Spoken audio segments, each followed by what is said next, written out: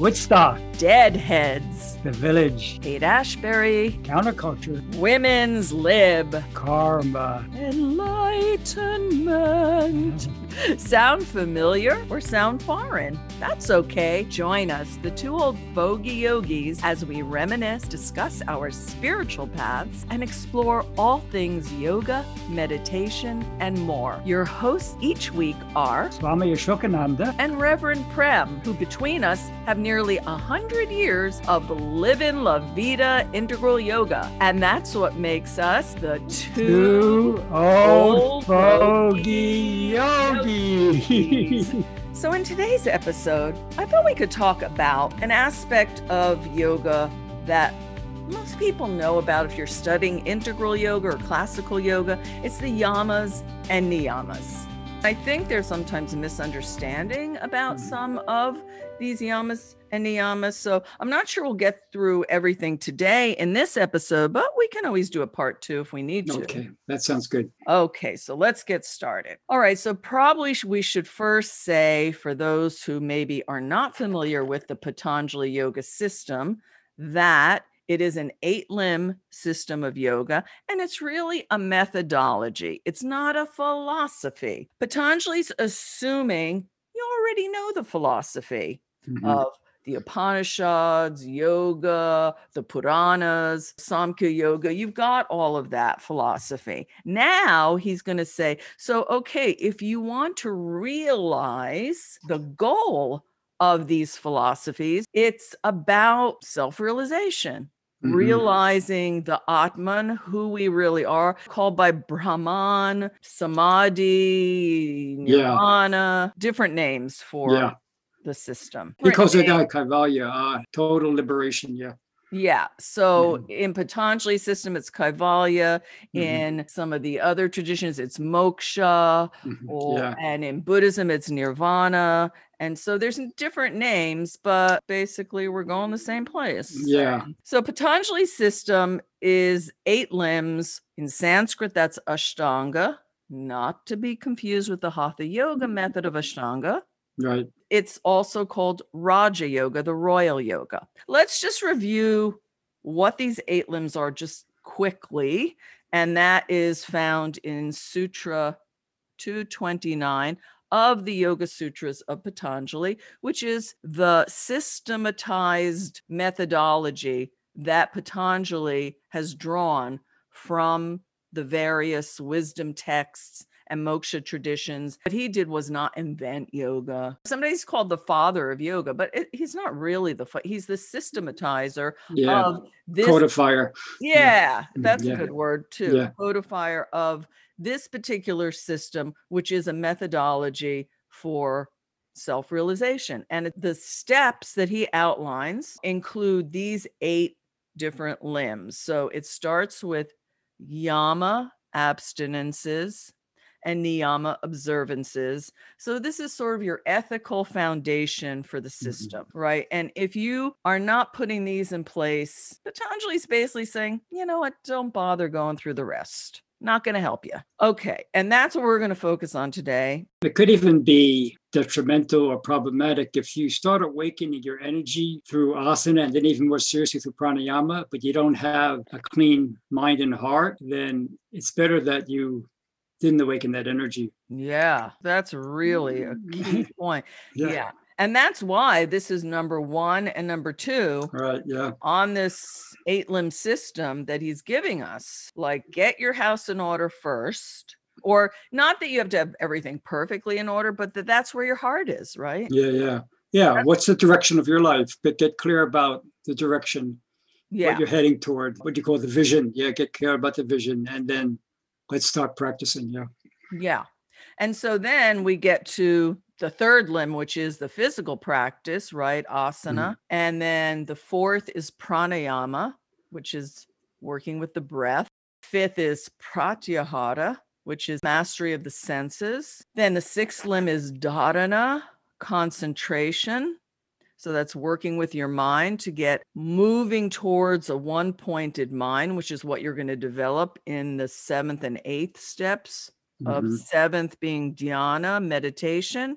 And then 8th is samadhi, which is an unbroken flow of one-pointed meditative awareness. Anything we should add to that overview? Oh, it's beautiful how he saw this step by step, these angas, these limbs. It makes it so clear and relatable. I think that's why Gurudev felt it was very easy for Westerners to grasp this 8-limb system. Yeah, it's very accessible, very Yeah. clear. Yeah. You know, here's what you do: 1, 2, 3, 4, right? Yeah. Then, of course, we find out it's a lot more subtle and nuanced than that. Exactly. Yeah.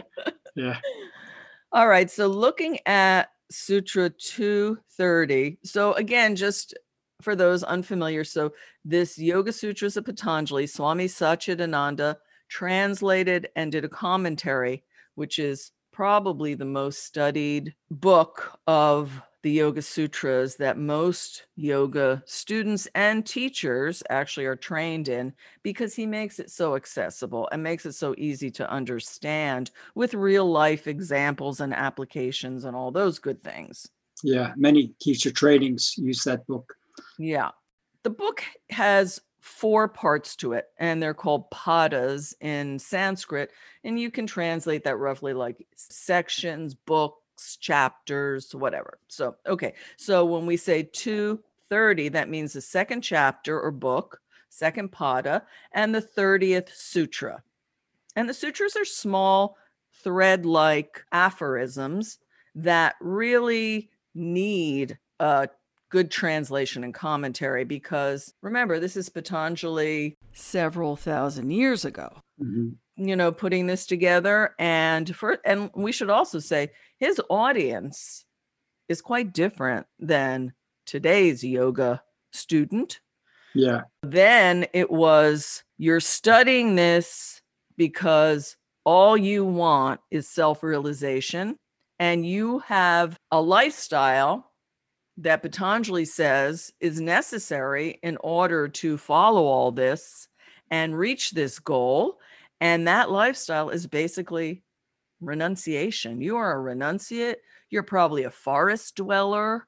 You are not a householder. You're just, this is what you're doing 24/7. Yeah. You're not wearing Lululemon leotards and hoping you can pass your exam to get your $200 certification. Yeah. Right. Yeah. So,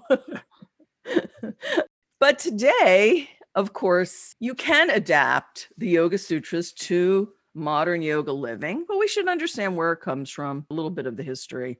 Yeah. And we'll see how we can adapt it as we get into these yamas and niyamas. So, okay, so starting with Sutra 230, Patanjali gives us an overview of the yamas. These are made up of nonviolence, truthfulness, non-stealing, continence or celibacy, and non-greed, meaning we're going to abstain from violent behavior, not being truthful, stealing, just being overly indulgent in the senses, greedy, all those things. Mm-hmm. We're saying, yeah, not for me. I want to be a yogi. You'll be too dissipated if you don't follow the yamas. You won't have the energy to pursue the path properly. Yes. Something we should also remember is that this is something Gurudev points out in his commentary, that each of the 8 limbs is equal to the others and necessary, right? It's not like, okay, yeah, I think I'll take one from column A and one from column B. And, oh no, that's only dhyana, meditation is important. That this other limb is a little less important. No, they're all equal and necessary. Yeah, you can't say one limb on a ladder is more important than another limb. You don't want to skip any of the limbs. Yeah, you fall flat on your face. Yeah, yeah, yeah. That's why when people, do avoid the first 2 limbs, they usually have to come back and start again. Yeah. Okay, so ahimsa. So let's look at the first yama, and that is ahimsa, usually translated as nonviolence, right? And Gurudev makes the point, it's more than non-killing. It's not causing pain. Mm-hmm. Even by your words, your thoughts, you can cause pain. I think where it gets tricky is that, sometimes in the name of supporting someone, you have to say things to them that they don't want to hear. I think also, the motive, it becomes crucial, that my motive is to support this person. And because I love them even more than I need them to like me, I'm going to try to find the right way to express this. Yeah. And that's my responsibility to, combine satya and ahimsa. I'm going to try to speak the truth now to you because I care about you a lot. And I'm going to do it with all my heart and connect it to your heart. And I pray that it's not a painful experience for you. That's so beautiful. Oh my gosh. Yeah. And it's so tricky because right now I'm in a situation where someone I really care about, a deeply dear friend, is going through a lot of pain. And I feel like I want to say something, but I just am struggling. Yeah. That it feels like no matter what I would say, even if it was coming from a good place, which it is, I care about the person. I want to support them, but I feel like it's still going to cause them pain because they're not ready to hear. Yeah. Or they don't experience it as helpful and useful. And how do you make your way through that kind of thing? I think the first step is to be very clear. The reason I want to speak up is because I care about this person. And I'm really going to search deeply into my heart that there isn't another motive that I don't want to look at. So I think that's the first step of combining satya and ahimsa. Yeah, and we should say satya is the second yama, which is truthfulness. And they're in this example, this is beautiful because they really have to work together. Yeah. It's like synergistic or something. I know. Yeah. I know. That's the mastery of speech, is to do those two things, to be truthful and not cause pain. It requires so much clarity of motive and care for the person. I do think you're right that we have to assess whether, even if we're coming with the pure-hearted motive, are they really ready to hear it? They may not be. I think that's what you're going through now. It sounds like you have really searched your motive. Yeah. But you still hesitate because of their readiness, and it's hard to judge that. I think intuitively you're thinking it may not be the time.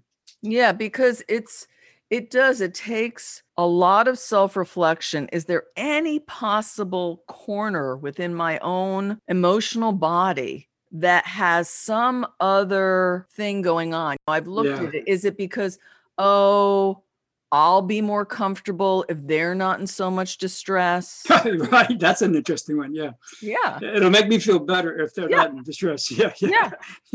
I mean, a lot of people get stuck in, I want to rescue this person or whatever. Yeah. That's not so much it for me, but I've been really looking at, is it my own comfort level? Is it, I don't know how to be with someone who is just distressed and doesn't see a way out. And it's not just like a one-time thing. It's sort of an ongoing thing. And then I keep wanting to pull them out. I think one factor is if they're coming to you or not. Yeah, no, they're not. No. Yeah, okay. If they're coming to us, then we have a little more liberty to, we still have to do our best, but they are coming to us. If they're not coming to us, if we're proactive in our service, then it requires even more care. Yeah, I mean, Gurudev used to always say, the ask and it shall be given. You shouldn't just try to shove things. And I'm not trying to shove anything down the person's throat. It's like we're just talking and then suddenly they're in a pool of tears. Yeah. So it's just something that comes up as we're talking in a mutual friendship. And then I don't know where to go with it because I've been in the place of like, okay, I'm sorry you're going through this. How can I support you? But then when it's just like week after week, month after month, and you see the person just in a depression. Sometimes they pull themselves up, but then it's like back down to it, in and out. I don't know. It just doesn't seem like they're considering all the options, or, I mean, sometimes we can't change our outer circumstances, right? I mean, if Yeah. people have learned nothing more from the pandemic, the global Yeah. pandemic, Yeah. that should be right straight first and foremost in your mind. Sometimes you can't change the external circumstance, but I feel like we always have the resource within us, plus the support of the teachings and our Sangha, to shift our relationship with that external reality that we cannot Yeah. change, you know? Yeah, that's the yoga part. Yeah. I think everyone has some example of in their life of what you're talking about. For me, it's a very gregarious, extroverted person, but whenever you really have a serious conversation, you see how angry they are. Yeah. And a part of me wants to, get the person to deal with that.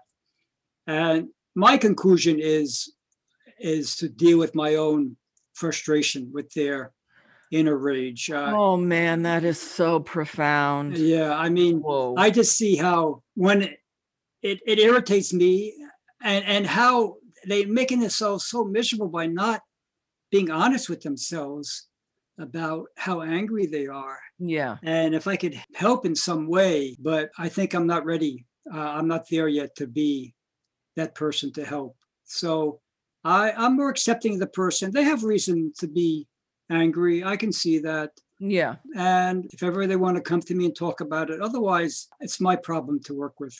So let me ask you this. So, Yeah. okay. So it's their problem to work with. And I agree with that. I mean, it is their problem. It's not your problem. It's their problem. Now, if you're in, and I don't know what your relationship is with that person, but let's say you're in an ongoing friendship relationship with them, like close friendship, not just, hey, see you once a year, Yeah, that would be my situation with the person. Okay, then how do you move from wanting something to be different about the situation for them and for you? Right. And just be with them in a supportive way without trying to maybe change how they're feeling? How do you do that? Yeah. I mean, I can see doing that like somebody's going through something. They don't want to hear what you have to say about it. Fine. Then they move on and that's not an issue and da-da-da-da. And then down the road, maybe something else. But when it's the same kind of thing coming up over and over and over years. Yeah, that's my situation. Yeah. Whoa, it is? Okay. So what's your view on that? What's your approach? I'm trying to be more accepting and not so turned off by this person, how they respond to life. I'm focusing on what's coming up for me. Mm-hmm. And then I am setting some limits. I'm saying, okay, I think I got the point, or I don't need more examples, or, you're starting to repeat yourself. Okay. I will start to set certain boundaries where I feel I don't need to be accepting of this any further. I feel I'm not trying to get them to look at themselves so much, and I'm doing that less and less. I do say things here and there like, no, the situation isn't irritating. You're irritated. Right. Let's get that clear. Yeah, but I don't do that. I'm more careful about that now because that's coming from my own irritation when I burst out and say that, No, but I mean, it's true. And even if you said it, do you feel like even if you said that in a supportive way, if the person isn't really ready to accept, oh yeah, this is my stuff. I can do something about this. I can shift the way I feel about this. Then how do you deal with that? Yeah. I mean, that's I think the thing that is so problematic for me is that the person is so aware and normally and so developed in many ways spiritually that I can't believe that they're not ready to do this work that they need to do, the core work. It's the essence of the work they have to do. They're working on more fringe stuff. That's also good. But the core stuff, they have this very strong defensive mechanisms to keep them from accepting anyone nudging them in that direction. Yeah, and that's what I see too. I think that when you get to a point in your spiritual life, you got the basics and you are doing your practice, you're really on the spiritual path, your heart is really into it. And then there's these blind spots that then can give rise to this kind of spiritual bypassing thing or avoidance or whatever it is. And it's like you can't see it because you're too close to your own mind. I know, yeah. And that's why I do. That's exactly it. You're too close to your own mind. That's exactly the problem, right? Yeah. We've talked about that sometimes it is time to talk to someone else. And I find for those of my friends who are super smart, it's not going to do any good for me to talk to them or another friend or their husband or their wife or their whatever. It's not going to help because they're too darn smart. Yeah, even their Swami. Yeah. Yeah, they're going to talk their way around things. And so you need a very skilled facilitator, whether it's a coach or a therapist, or there is a friend who they will really listen to. Yeah. Sometimes it's got to be like an intervention. Yeah, like this friend is smarter than me, so that's another reason I'm afraid of it. Yeah, good luck. He can talk rings around me, and I'll become the villain. And exactly. Yeah. So I think in those situations, I really think what you're saying is the most skillful approach is we work on ourselves. Yeah. That's really all we can do. Be as supportive as we can while setting boundaries and pray. Yeah. Pray for this person every day. Yeah. That something will shift within them to where either they'll have the space to see something different or to know that they do need help with it and seek that help. I don't know why therapy gets such a darn bad rap in the spiritual realm. It's consistently been a problem where people think either, therapy, they're just going to prescribe some medication or they're just going to tell you to change your thinking or some superficial thing. It can be, if you find the right person to work with, it can be very catalytic and uncovering of deeper rooted issues, which is what usually are the things that hang us up with the long-term stuff, the things that we really struggle with over years and years. That's usually an indication there's some usually traumatic or deeply psychological issue that's going on that is just a hook that keeps you from, it's the ego trying to protect the psyche. In childhood, we don't have the tools to deal with some of the stuff that comes at us. Yeah. And so almost all the stuff we don't have the tools. And that's what the ego's job is, just to kind of step in and protect the delicate psyche. But what happens is those things get very solidified. And as we get older and then do develop other skills, it's hard to reverse that very calcified almost. That's a good word. Yeah.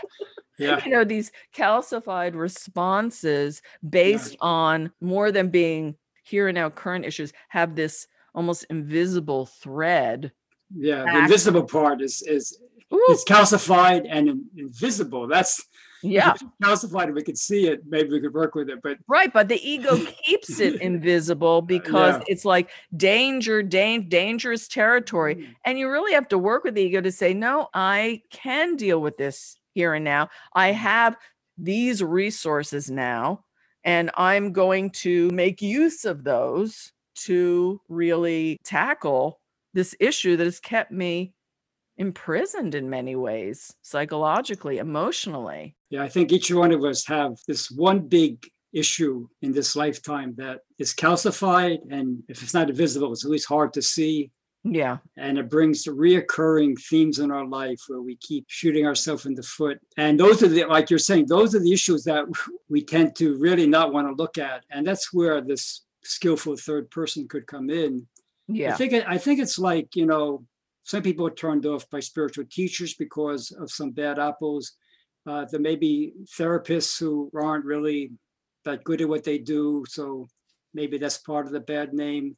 Yeah. It's a real skill, and it takes quite a competent person to guide someone into those calcified invisible areas. 100%. And ideally the person should be so fluent with their own inner emotional body and able to really skillfully navigate that kosha, that level of being, and have the skill to work with other people in that way, and also to understand spiritual principles, be on the same page with you. There's nothing worse than going to someone who's like, well, that's not true. It's really important to find someone who shares your values and outlook on life, and ideally even your spiritual understandings. And it seems like they're kind of rare. There aren't a lot of those people who fit all the characteristics you just mentioned. True, but there's wonderful places like the California Institute of Integral Studies. Yeah. In San Francisco, Naropa. They are trained people. It's like a 2-track thing. You're trained in, the classical psychology and psychotherapy integrated with spiritual understanding. Yeah. That was Trungpa Rinpoche's genius to unite those two. Yeah, and also, other people. But it's true. It's a lot comes out of the Buddhist tradition. Buddhist psychology is very well evolved. There is a whole yoga psychology, but it kind of fell by the wayside. When I was doing my PhD research, I was at the University of Virginia Library, and they had such a great South Asian section. And you go back 1900s, there were theorists working with all the principles of yoga and Vedanta and Upanishads and all the thoughts, and really crafting whole systems and understandings of how to work utilizing these principles with psychological principles. But it never gained the recognition that Buddhist psychology has gotten in the West, especially in the West. Like you say, I think, we tend to divide between spirituality and psychotherapy as two separate things. I think there's something unhealthy about that. Yeah. Yeah, because, we're psycho-spiritual beings. Exactly, yeah. Yeah. Just as the body and the mind are not really separate, the spirit is also not separate. So I think we have to deal with the whole thing. Yes. But there are people who are more trained with the mind. And like you say, if they have some spiritual background and they've done the work on themselves, they can be very useful. Yeah. This was a whole train of I know. We're still talking about ahimsa, yeah. That started with ahimsa, but it's beautiful because ahimsa, being that non-harming, we always think of it as external actions. Well, I'm going to be non-violent, or I'm going to become a vegan or vegetarian. I'm not going to harm animals, or I don't believe in wars or fighting. But these are death penalty. Yeah, or the death penalty, exactly. Yeah. But these are the subtler levels of what ahimsa really is about, how to not harm oneself or another in relationship and in our communication, how to have conscious, compassionate communication. Yeah, we stayed on topic, I think, although it was a very interesting, some twists and turns. Yeah. Yeah. And this is something interesting that Dr. Edwin Bryant points out, that Yama begins at Sutra 230, right? Okay. But then it's not just going straight into, ahimsa, this, that. He gives an overview. Right. And then at 235, we start to get into the individual yamas and niyamas, but there's 10 sutras that show you the boons of what you get if you follow these things. And for a lot of people, it's really confusing because it's like, let's just take ahimsa. So it says, so in the presence of one firmly established in nonviolence, all hostilities cease. So why is Patanjali adding in these different things rather than just the virtue. Oh, it's wonderful to be established in nonviolence because that's going to be beneficial for you in so many ways. But he adds in all hostilities cease. That's sort of, okay, boom, boom, boom, boom, pay dirt. That's what you get if you are fully established. What Edwin Bryant was pointing out is like in the Indian philosophy tradition, it's part of the tradition that you encourage people. These aren't easy concepts to wrap your brain around, right? So they want to encourage you. Here's the great things that are going to happen if you pursue this path. That moves you in that direction to understand that probably a lot of hostility will cease. I experienced that in our guru's presence. I could be really feeling not charitable thoughts towards another Sangha member. But when we had our Saturday night satsangs, I couldn't hold on to that. By Sunday, it might come back. But Saturday night, I could see how being the presence of someone who has totally nonviolent, that my violence towards someone at least was abated. Have you experienced that yourself at all? Yeah, I have. And also I really like Swami Karunananda's story. I mean, she talks about it in terms of the mantra also. She tells this story about how she was taking a walk. I can't remember where it was, but it was like, I remember, yeah, country roads, and she's just walking along, and suddenly this dog out of nowhere comes charging towards her, like teeth bared, saliva dripping, and she's like, this is the end. And then in that moment, she just remembered, thankfully, to repeat her mantra and to just be established in a peaceful, non-violent stance towards the dog. And as the dog got closer, it just sort of slowed down and eventually was just like kind of at her feet, sort of just like a little puppy dog at her feet. I mean, don't they have pictures of Jesus with the lion and the lamb lying at his feet? I agree that it's a kind of enticement. I do think there's some truth to it, and also that it's a way of me knowing how well I'm progressing if in my presence there's less animosity.